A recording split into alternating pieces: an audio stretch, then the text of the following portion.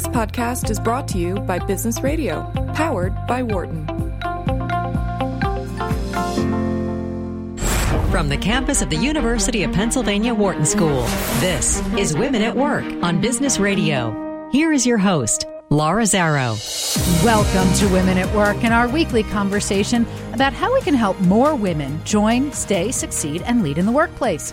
I'm your host, Laura Zarrow, Executive Director of Wharton People Analytics, for today's show featuring highlights from this year's Pennsylvania Conference for Women.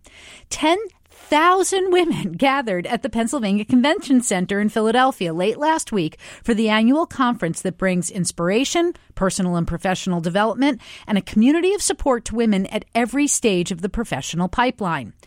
Even more so than in years past, the conference brought into high relief the big issues that affect all women regardless of political affiliation. The appalling epidemic of sexual assault, where 1 out of 5 women and 1 out of 71 men will be sexually assaulted in their lifetimes. The paucity of adequate maternal health care, especially for women of color. And the importance of having more women in leadership roles, especially in government and the halls of business. We were fortunate enough to be able to capture some of the conference's wisdom to share with you today, including my interview with HBR's Amy Gallo on conflict in the workplace, an interview done with the amazing Serena Williams, and Amal Clooney's keynote address. While you may have become aware of Amal as the woman who married George Clooney, there's a reason why he describes himself as Amal's husband. She's a British lawyer who specializes in international law and human rights, and her clients have included political prisoners, Nadia Murad, the recent winner of the Nobel Peace Prize, WikiLeaks founder Julian Assange, and the Republic of Armenia. So let's listen in to what she had to share with the 10,000 women who were in the audience. It is a particular honor to be speaking to this group of accomplished women today, because I believe that we are living through a defining moment in the struggle for women's rights. And since I'm a lawyer, I want to explain this by telling you about one of my clients, a young Iraqi woman called Nadia. 4 years ago, Nadia was living happily as a 21-year-old student in a small village in northern Iraq where her family were farmers. Then one day, in August 2014, ISIS fighters surrounded her village. Their plan was to destroy the inhabitants because they were not Muslim and because they did not have a holy book.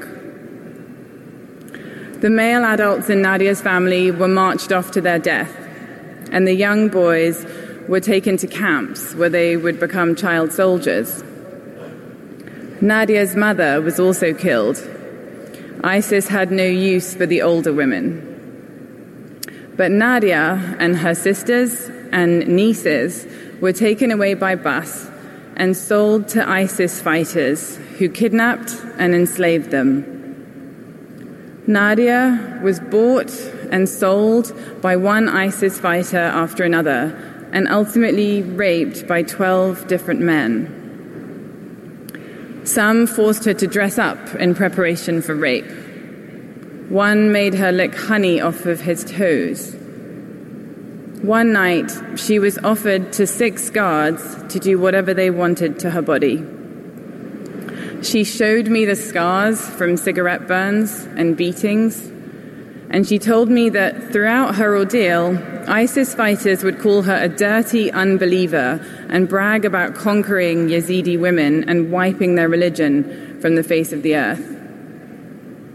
What happened to Nadia also happened to thousands of other Yazidi women and girls who were taken by ISIS to be sold in physical markets and also online on Facebook and through other social media, sometimes for as little as $20.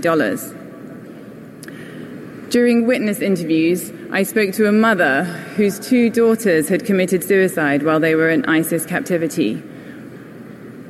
I met a young girl called Yasmin, who at 16 escaped from her captors, but then set herself on fire because she told me she wanted to make sure she was too ugly to ever be taken by ISIS again. I spoke to Nadia's niece, Rajan, who recounted that while she was raped, she could hear a 10-year-old girl screaming for her mother next door. These assaults on women are far from isolated. In another case, in Myanmar, I represent 2 Reuters journalists who have exposed crimes being committed by Myanmar's army against people from another religious minority called the Rohingya. According to the UN, these crimes have included the rape of hundreds, if not thousands, of Rohingya women and girls over the last year. Some of the rapes, the UN says, involve girls as young as 7. Investigators say they often took place in public, where sometimes mothers would be raped in front of their children, and some had injuries so severe that they died soon afterwards. Rape as a weapon of war is not new, but accountability for it is a more modern phenomenon. Rape is a way to systematically destroy a community. It is a way to try and control women for the rest of their lives by taking their bodies, stifling their ability to procreate, and condemning them to being ostracized from their own society. Rape is an attempt to destroy a woman's spirit and her will to survive.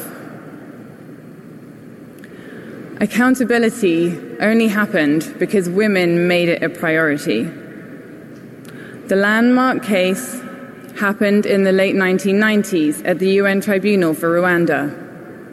The defendant was a mayor named Jean-Paul Akayesu.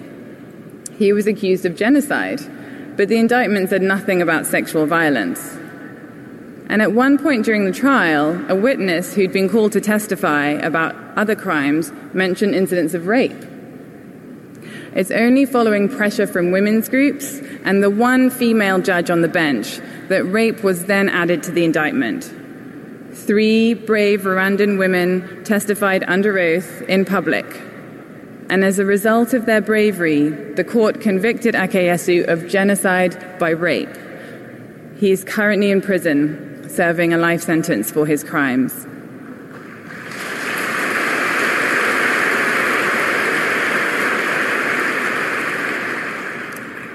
Other convictions have followed since that milestone case. But so far, more than 4 years after Nadia's family was killed and enslaved, there has not been a single trial of an ISIS fighter in a court anywhere in the world for sexual violence. This is what Nadia and I are fighting to change. Nadia was the first Yazidi girl to speak publicly about what happened to her and to her community, and she has done this almost every day for the last 4 years. Together, Nadia and I have toured refugee camps and women's shelters. We've stood before governments and the United Nations with one message: survivors deserve justice.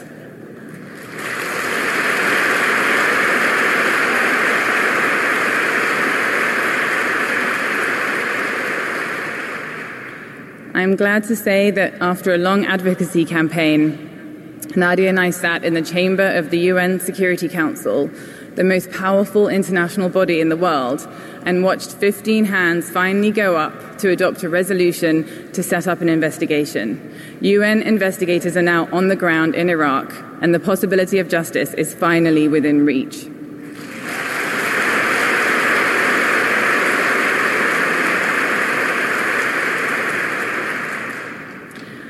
But for too long, women have suffered without speaking out or without being believed. And this is true in this country as well. In the United States,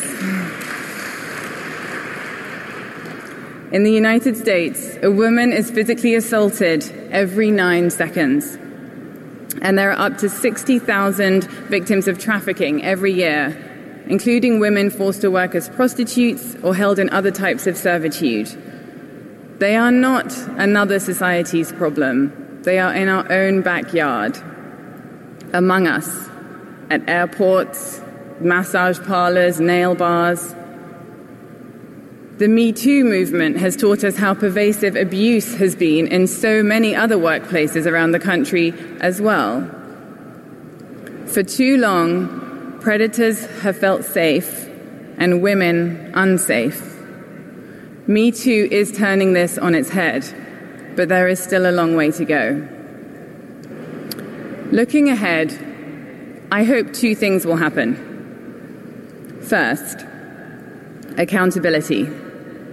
Perpetrators must know that the abuse of women will no longer be tolerated and that from now on, abusers will be brought to justice in a court of law and face imprisonment if convicted.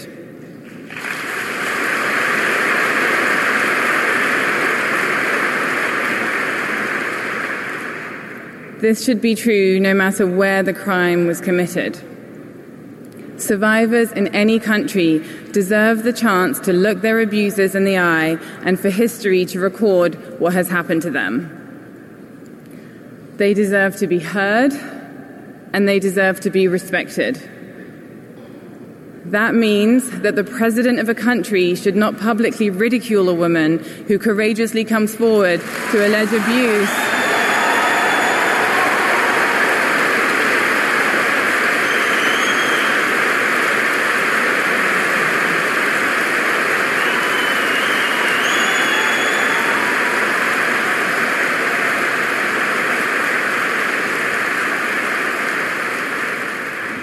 I'm glad you agree. The president of a country should not ridicule a woman who comes forward to allege abuse by a man being considered for a seat on the country's highest court.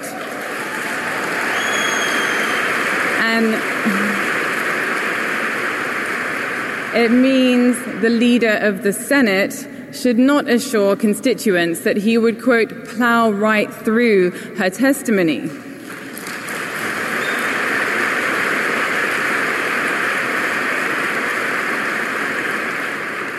Me Too should mean not only that women can come forward and talk, but also that those in power are listening.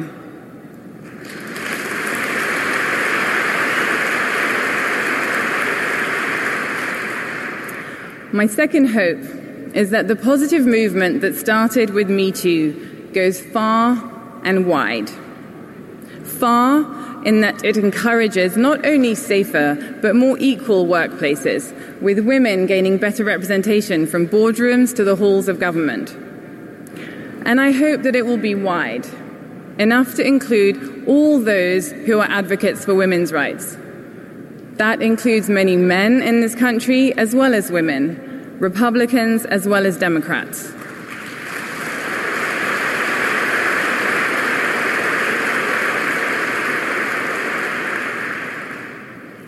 No country can reach its economic, political, or social potential until women have equal rights. So it is in everyone's interest that they achieve this.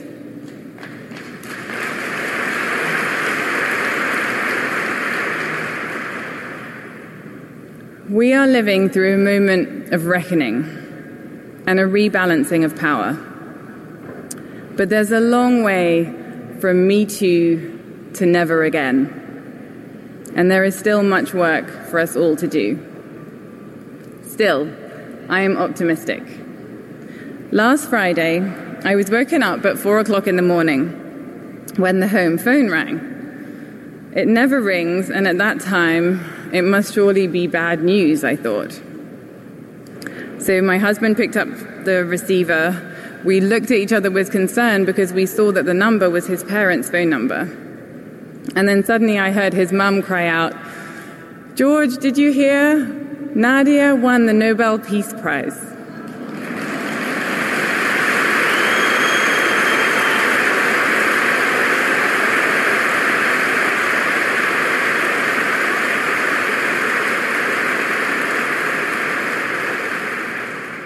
The announcement had come in from Norway, and George's parents had seen it on the morning news on the East Coast.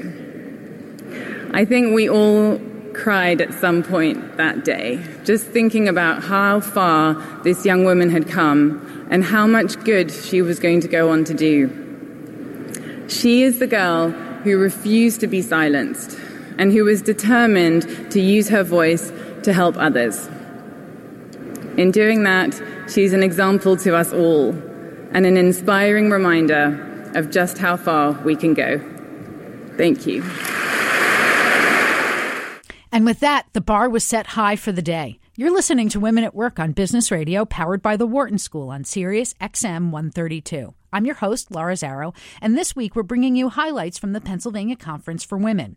It wasn't all speeches. There were workshops on everything from re-entering the workforce after having a baby to launching your own business and building your negotiation skills, taught by many of our former Women at Work guests.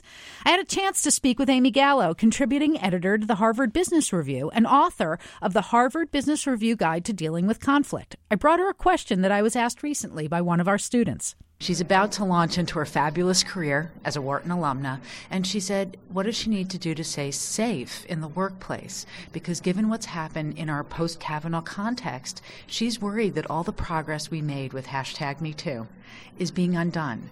Do you think that's true? And what advice should we give to these young women? I so hope that's not true. I, of course, had the same concerns over the past few weeks as I've watched what's going on. And one of the interesting things is when I talk to people about how have workplaces changed since Me Too, unfortunately, I hear not a lot.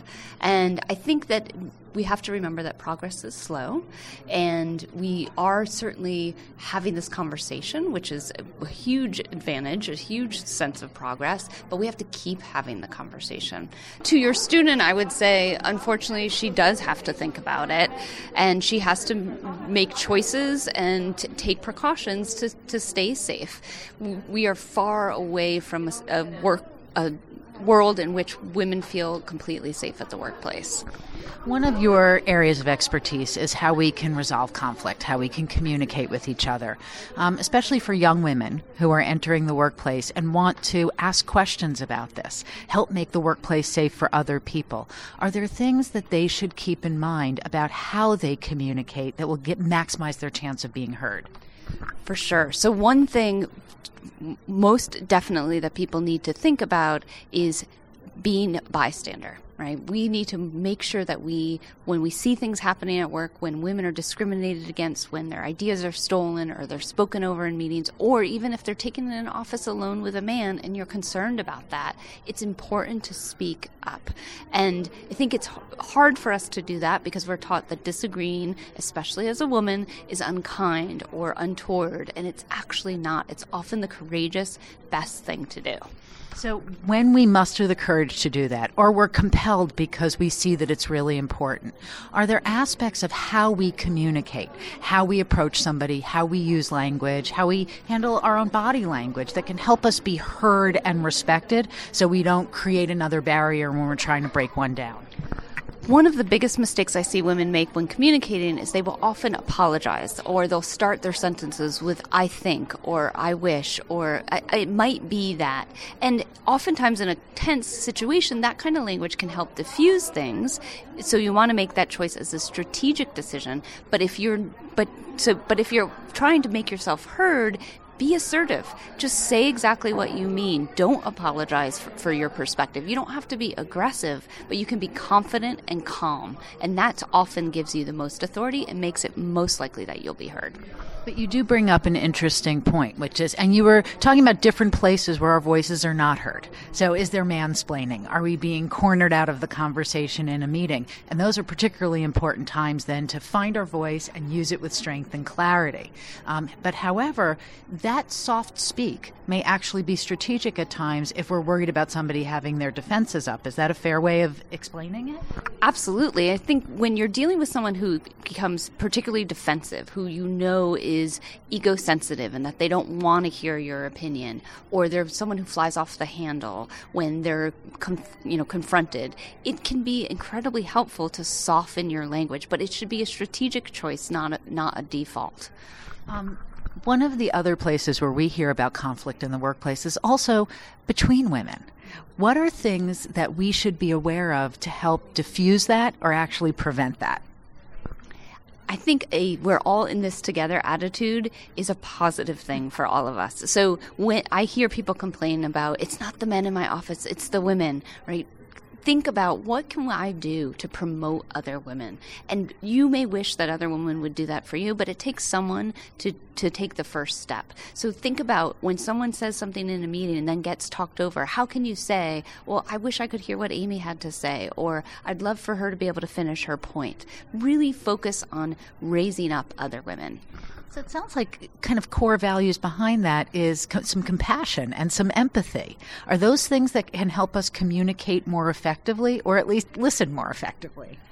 Yes, and I think compassion, empathy are key skills for everyone, women especially, but anyone in the workplace. The more compassion you can have for other people, empathy, think about things from their perspective. And this is true whether you're managing up to your boss who might be under pressures you don't understand, or dealing with a conflict with someone who you think is being completely unreasonable. Give them the benefit of the doubt. Think about why they might be acting the way they're acting, and then make a choice about how to react. When I think about moments where I wish I had reacted better, when I think wish I'd been more control of how I communicated, sometimes it was because I was afraid or I was anxious and my heart was racing. I could hear, my pulse in my brain. What advice do you have for us to get control of ourselves and be present in the moment when we're in charged situations, but we need to reduce the potential for conflict?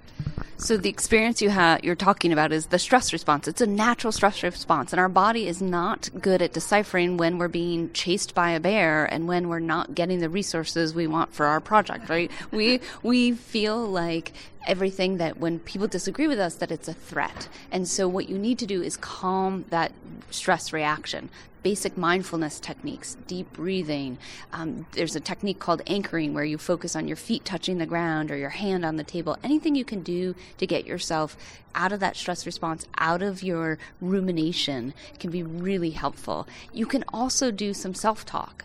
This is not about me. This is about the business. Or I know I have clients who have mantras that they go back to, which is stay calm, cool, and collected. Or the person who is most calm has the upper hand, right? Whatever you need to do to get yourself back into a place where you can feel like you can act in a way that you're proud of is ideal. And is there any difference in how we should approach this when we're talking to our staff versus our superiors? Oh, yeah. So, of course, anytime you're talking with someone who has power over you versus someone who you have power over, it's going to be slightly different. Of course, empathy and compassion play a role in all of those conversations, but you have to be aware of the power dynamics, and you have to be aware of how people are either perceiving your authority or how you're perceiving someone else's authority. We get really messed up when we think about someone having power of us or us having power over them, but try to remember this is about human interaction. Be aware of the dynamics, but don't let it cloud your judgment. So one of the things that I'm concerned can get clouded sometimes is that people can perceive that they're in argument when they're really just talking about ideas.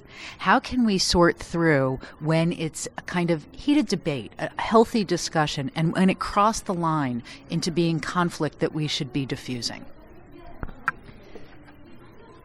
So you do want to distinguish between what is unhealthy and what is a normal, inevitable part of interacting with other human beings. And you have to remember people have different tolerances. I tend to be a conflict seeker, so I'm not afraid to raise my voice, right? And I'm not afraid to have that healthy debate. My husband, on the other hand, is a conflict avoider, and it makes him really uncomfortable. So it's a matter of really paying attention to the dynamics in the room, but also paying attention to the content. Are you disagreeing over the goal of the project, or are you disagreeing over someone's personality? And anytime it moves into the realm of personality or relationship, you want to bring it back to the work issue that's actually at hand. This is amazing, and I really appreciate you making time on this busy day here. We're running out of time, but I have a feeling my listeners like me would like to learn more about the work that you're doing. Where can people find you if they want to learn more about these things? Sure. So HBR.org is where I've published most of my articles, Harvard Business Review. You can also buy my book, The HBR Guide to Dealing with Conflict. I talk a lot about how to handle conflicts like we've been discussing. Thanks so much for having me. That was Amy Gallo, contributing editor to the Harvard Business Review. Comedy was also part of the event in the form of Maysoon Zayid, a New Jersey-born Muslim woman with cerebral palsy, who's about to close a deal on a television sitcom about You guessed it, an American Muslim family, starring Maysoon. Here's just a snippet of her set. I grew up in a time where the word Muslim wasn't used as a slur by politicians desperate for poll points. I grew up in a time where my friends would never bully me. I was the only Muslim in a completely Italian Catholic town, and my friends would take me at midnight mass on Christmas Eve, and they would show me off, and they would say, "She is from where Jesus is from." And I'd say, "I'm from Jersey." Growing up, my parents taught me to dream big, and like most Muslim girls growing up in America, my dream was to be on the daytime soap opera General Hospital. And I pursued that dream by going to Arizona State University. Why Arizona State? Because they gave me a mega scholarship because I went to college during affirmative action. The admissions officer called me and she said, "We had always looked for a black lesbian in a wheelchair and then we found you." And I was like, wow, you're going to give me so much money. So I got A's in all my acting classes. I was like the pet lemur of the theater department, but I wasn't getting cast in any of the shows. And I couldn't figure out why. If I'm getting A's in all my classes, why can't I be diner number 3 in a student play? Well, my senior year, it all changed. Arizona State decided to do a show called They Dance Real Slow in Jackson. It's about a girl with cerebral palsy. I'm a girl with cerebral palsy. So I was like, free at last, free at last. I'm finally going to get a show. I'm free at last. I didn't get the part. Sherry Brown got the part. I don't even change her name. And so I went running. I went limping really quickly to the head of the theater department. And I was like, "Can you explain to me how I didn't get a part that I was literally born to play? And I am using the word literally correctly in this sentence?" And she said, "You can't do the stunts." And I said, "If I can't do the stunts, neither can the character." College was imitating Hollywood. Hollywood has a sordid history of having non-disabled actors play visibly disabled on screen. And many people with disabilities believe that visible disability, much like race, cannot be played. So if a wheelchair user can't play Beyonce, then Beyonce can't play a wheelchair user. People with disabilities... Thanks. I know she can do anything, just not that. People with disabilities are 20% of the population, but we're only 2% of the images that you see in media and television. And of those 2%, 95% are played by non-disabled actors. And we have no way of knowing how many people with invisible disabilities grace our screen. Because the stigma against things like mental health issues, fibromyalgia, and chronic pain, depression, the stigma is so strong that even the most famous actress is afraid to reveal her status. If you can't see it, you can't be it. We need more positive images of disability on television so that we can dispel the myths and dispel the fear. One of the great treats of the conference this year was that Patty came with me. You know, Patty Hall, our beloved producer. That's me. And what many of you may not know about Patty is she's a secret past life as a stand-up comedian. So, Patty, I know that you were extra excited about seeing Maysoon up there, and you got a chance to talk with her. I did, and it was exciting. I felt a bond with her. And when I told her that I used to do it and how brave she was, she had a big smile on her face. And you know, the conference, we talked about this, it was pretty political, and she's very funny, Maysoon. So I talked to her about whether laughter and joking, stand-up is a good way to talk about, have difficult conversations. And this was her response. I think it's one of the things that I always say is that if the person across from you is laughing, chances are they're not going to kill you. Sometimes they will, but when you can get them to laugh, when you can get them to listen, when you can humanize yourself, it's a way of disarming people to hear about stuff they've never heard about. When I'm in an audience like this, sometimes I'm the first Muslim that they've ever met. And they have like a genuine fear, and I get to come out there and laugh about things that people can identify with, you know, like getting married or, you know, being pulled over, and they're like, oh, she's just like me. And you're using a way to reach people that heals them, because laughter is healing. Mm-hmm. One more question. As far as, the stand-up world is very male-dominated. In the Me Too era, have you experienced, if not sexual harassment, just that boys club mentality? So here's what's really interesting. I navigated the comedy world, first of all, as an ethnic minority, but also a Muslim girl and a disabled girl. And somehow that made me part of the boys club. But I was fully aware of what was happening backstage and what my position was in places. And I was fully aware of what it's like to be a woman on the road who has 1,000 fans come up and find 20 different ways to grope her, and trying to find a way to be out there for your audience where by the time you get back to the hotel, you're like, I'm so physically sick of people touching me. We got so used to it in the business that it just became part of the job. I would always cross my arms in all pictures so people couldn't reach me, and they'd still find a way. But I think what's great about what's happening now is, first of all, there's amazing female comics out there. This is really a heyday for us, but also the generation of women coming up know not to tolerate any of it. This is Women at Work, and I'm your host, Laura Zarrow. You're listening to our coverage of the Pennsylvania Conference for Women. Let's close out the show with the luncheon's keynote speaker, Serena Williams, who talked with journalist Ellen McGirt. Well, I know I've been backstage for a while, and I've been hearing a lot of talk about something I'm incredibly passionate about, is maternal care and maternal health. And everything that I went through, from literally nearly not making it and having this time with my daughter to coming back on the court and being a professional tennis player, is quite frankly, I didn't expect to have such an amazing year. To get to the finals of Wimbledon was really, for me, impossible. Less than a year before, I was in a hospital bed with a child. So, and then to do it again at the U.S. Open, make another final back-to-back, I just couldn't have wrote a better year for me. So for me, it was just the beginning of playing tennis again, and it was just the beginning of, I think I played like 6 tournaments this year, and I probably wouldn't have expected to do so well so fast on the way back. I'm so glad.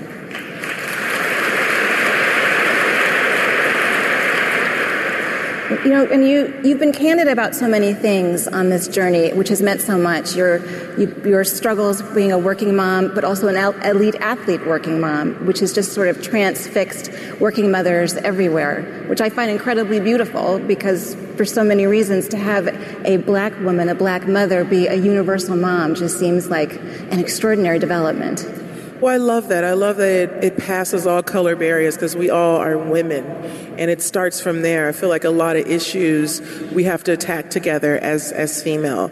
And there are some issues that are specific to black and people and to me that I really, really relate to, and I really connect to, and I really try to be a part of those issues as well. And I love it. I feel like, I wasn't trying to be this vessel and be this person to speak out. I've always been really authentic, and I've always been myself, because I feel like, that's the most important thing that we can do, is be ourselves and be honest to ourselves. And that's what it is, and it kind of all came natural. And I, as someone who covers race and leadership and these issues on a daily basis for 3 years, which has been an interesting time, I can't prove this with the data yet, because we're still having this conversation now. But I'm 100% sure that your candor with your birth experience is going to save lives. I mean, you've heard what the governor said. You heard what the mayor said. You heard Mercs for Mothers.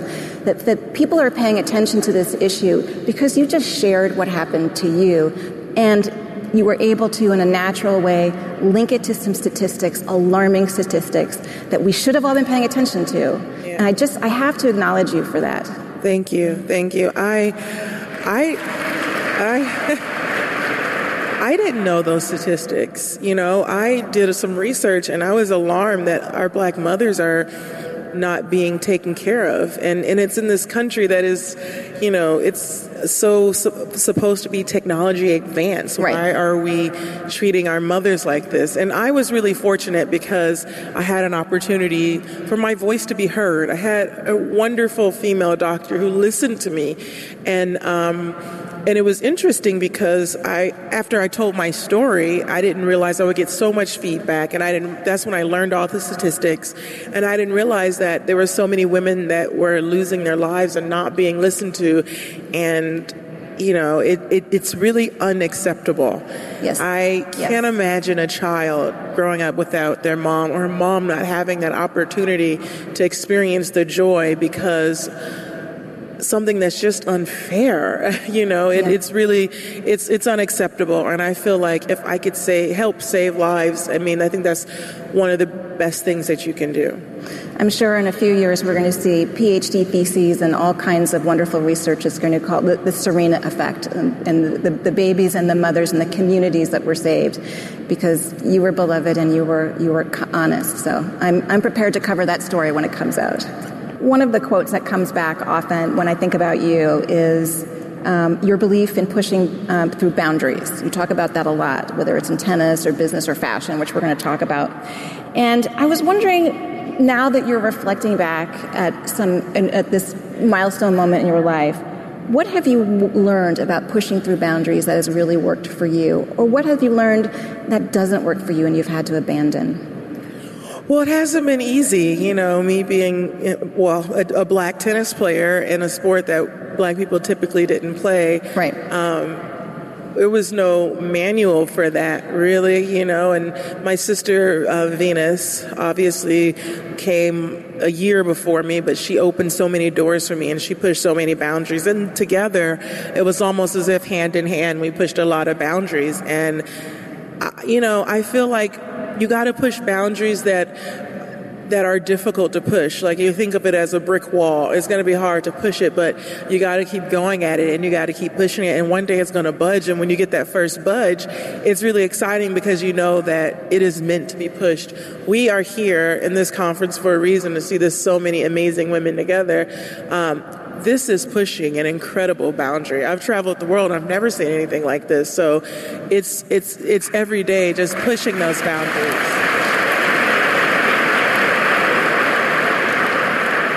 So I want to get to fashion because you've got a booth here.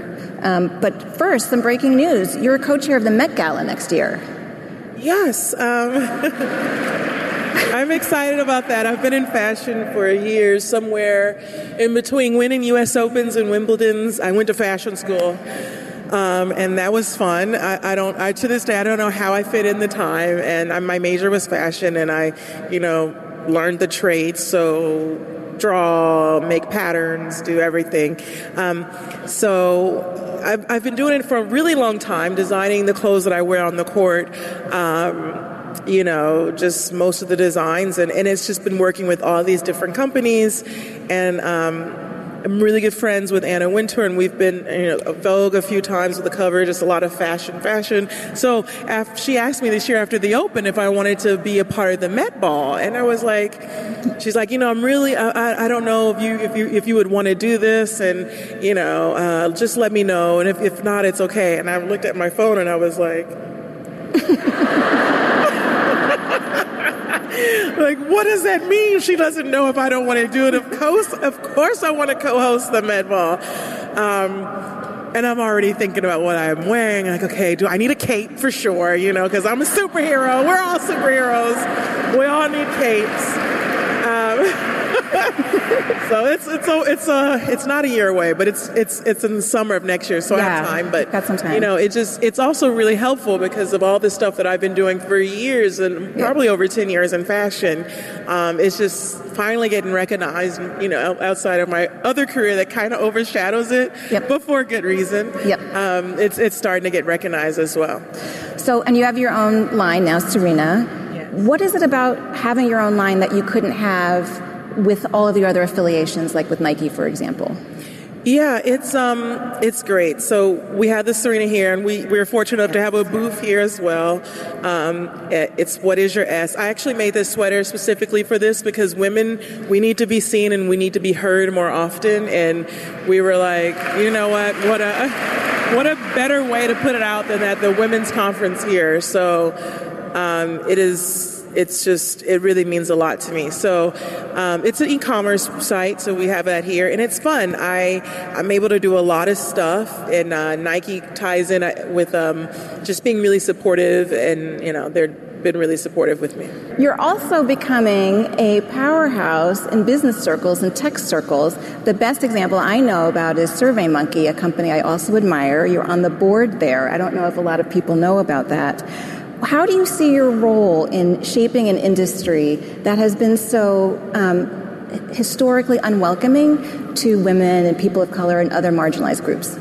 Well, yeah, for me, and my husband lives in the San Francisco area, so I'm like, all right, there's literally no inclusion there. It's a male-run facility, and it's just male.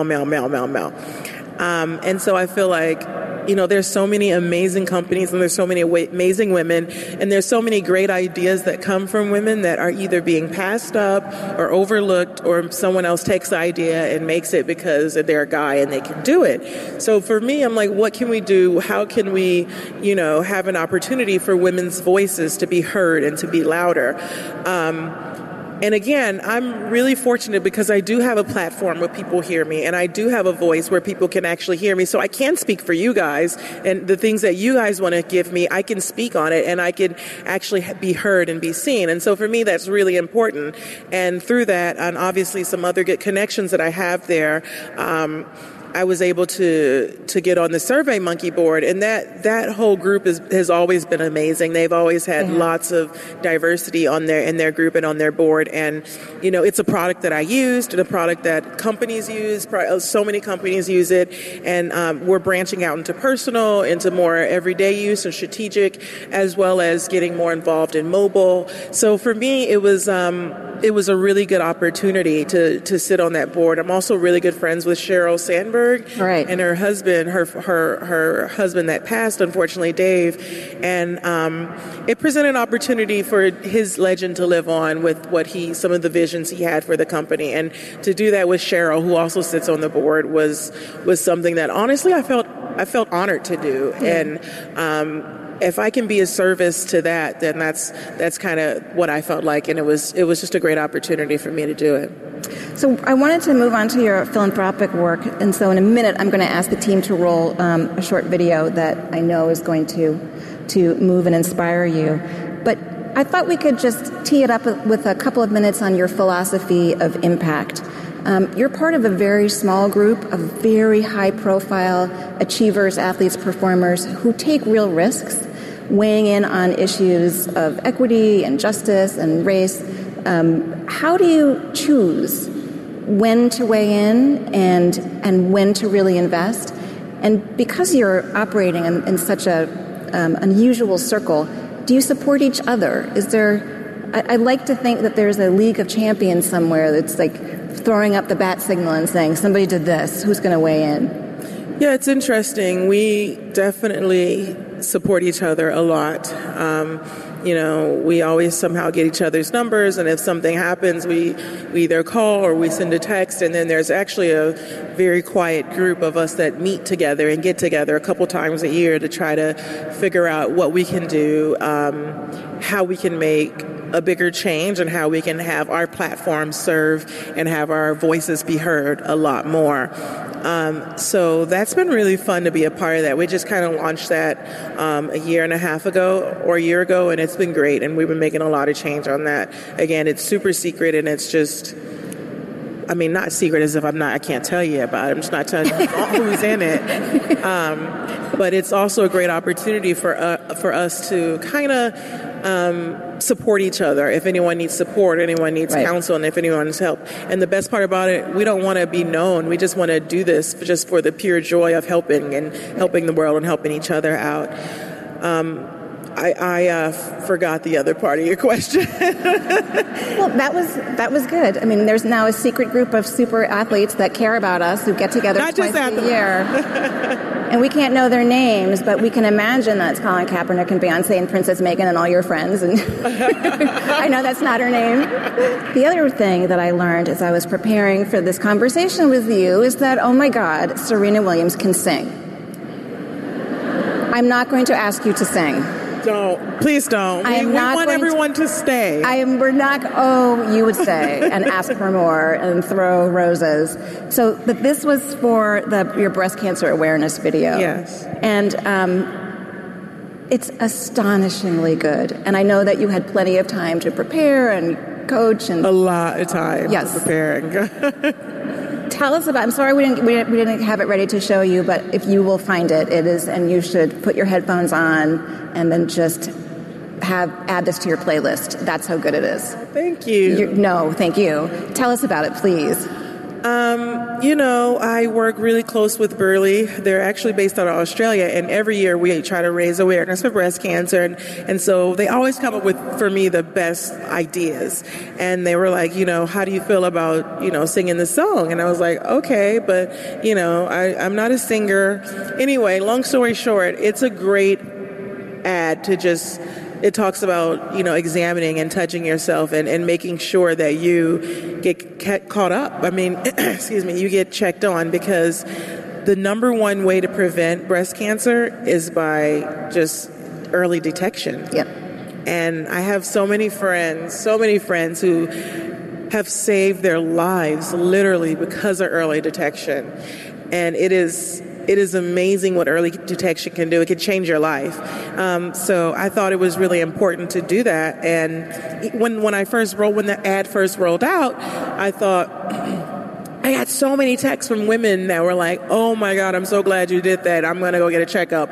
Oh my God, I'm so glad you did that. So many people texted me like, I'm going to get a checkup. I got to go get a mammogram. I forgot. Thank you for that. It totally slipped my mind. Thank you. And it made me feel so good. I was like, wow, this is really helping. And that's what I like to do. I like to do things that can really make a difference and that can really help people in the long run. Listening to you, it sounds like you've got, maybe you have it written down, but you definitely have a mental checklist of ways that you're making impact in the world, which is really a wonderful way to think about having this kind of platform and influence. Is there anything else that you're focused on that we should know about, that we can help, or is there anything that you're thinking about? There's so many things. I know I don't know where to start. But my main thing is I just want to leave an imprint just in a positive way. I just feel we can all use our voice in a positive way, and it really does matter. Before us, the lady, she said that words do hurt on Instagram, and use your words nicely. And I thought that was really, really impactful, because, we did grow up saying sticks and stones don't break our bones and words never hurt, but, they can be hurtful. And it's important now because we're in a different world with social media. It's a completely different world than it was 10 years ago or even 5 years ago. We have so many different ways to impact people. And I feel like if you just impact your way and just be positive, or just say positive, one positive comment to someone can really it could change the course of their lives. And why not change it for the better than for the worse, And I just feel like that makes a huge difference. When you add to that your ability to advocate for yourself, to take a strong stand, I don't know about you, maybe with a show of hands, how many people here after the season was over, were fully prepared to ask someone who needed it for an apology, or just even have a mental list of someone who I needed an apology from. Just that sense of strength, and I'm here, and I'm accomplished, and this is right and this is wrong, and I need to hold you to account. I mean, that demonstration was incredibly powerful to me. Do you know what I'm saying? It's the flip side of kindness. How I read it, because, having followed you, is that I'm not going to allow you to not be kind to me, which is actually an act of kindness. Thank you. I've always stood up for myself, and I will always stand up for myself and for my daughter and for my family. I'll never not stand up for me. So we only have a few minutes left. I thought we could move into sort of the advice from our new best friend section of the conversation. For someone here who may be struggling to be successful, they're earlier in their journey, and they don't have access to someone who can help them, how do you advise people pushing through to the next best version of themselves?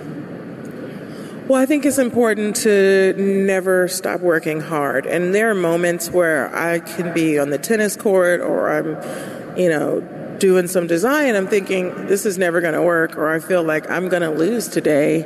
And that's not the right attitude. Right. So I have to check myself as Serena Williams. I have to be like, you can do this. You have to believe in yourself. You really have to be your best cheerleader. And not every day you're going to, be your best cheerleader and you're going to feel great about yourself. And that's normal. Yeah. I think it's really important to realize that that's normal, Yeah. So it's always keeping positive, though, and having a look at the bigger picture of things and understanding that for the greater part of it, believe in yourself. Do you work hard?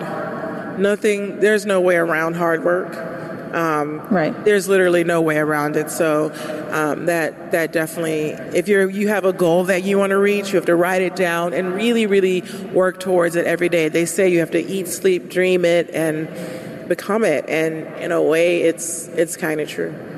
So the theme of the conference is women inspiring each other, be seen and be heard. What are better ways that you have discovered that we can be allies to each other or allies to people who are just different, having a different experience from us, who are just different from us? Allyship seems to be the word of, I know this is the year of the woman, but allyship seems to be the word of the year as well. Yeah, well, it starts like we are here. We're all here. We're all supporting each other. And we got to go home and continue to do the same thing. Continue to support each other, whether it's socially, whether it's, walking by and just seeing someone and giving them a compliment. That's something I always worked on doing. And I'm like, okay, I just try to make people feel good about themselves, man or woman. Sometimes it could just make your day. And I want to do that. I want to make people's day. So that's something I personally strive to do. So when we leave this conference today, we can go out and just figure that out and just if you make someone else's day better, then we are coming together as a community and we are taking a giant leap forward and a giant leap ahead. And also, I think it's really important to support your fellow woman because I feel like, and I've said this a million times, the success of another woman should be the inspiration to the next. So it just doesn't go better than that. That was Serena Williams, of course, speaking at the annual Pennsylvania Conference for Women. That's all we've got time for, but please go to the website and check out more highlights from the event. The website address is www.paconferenceforwomen.org. Thank you all so much for joining us. If you have a question about something you heard on today's show, you can email us at businessradio@SiriusXM.com. And you can follow us on Twitter at BizRadio132 and at Laura Zarrow. I'm Laura Zarrow, and you've been listening to Women at Work on SiriusXM's Business Radio, powered by the Wharton School. Have a great week. For more insight from Business Radio, please visit businessradio.wharton.upenn.edu.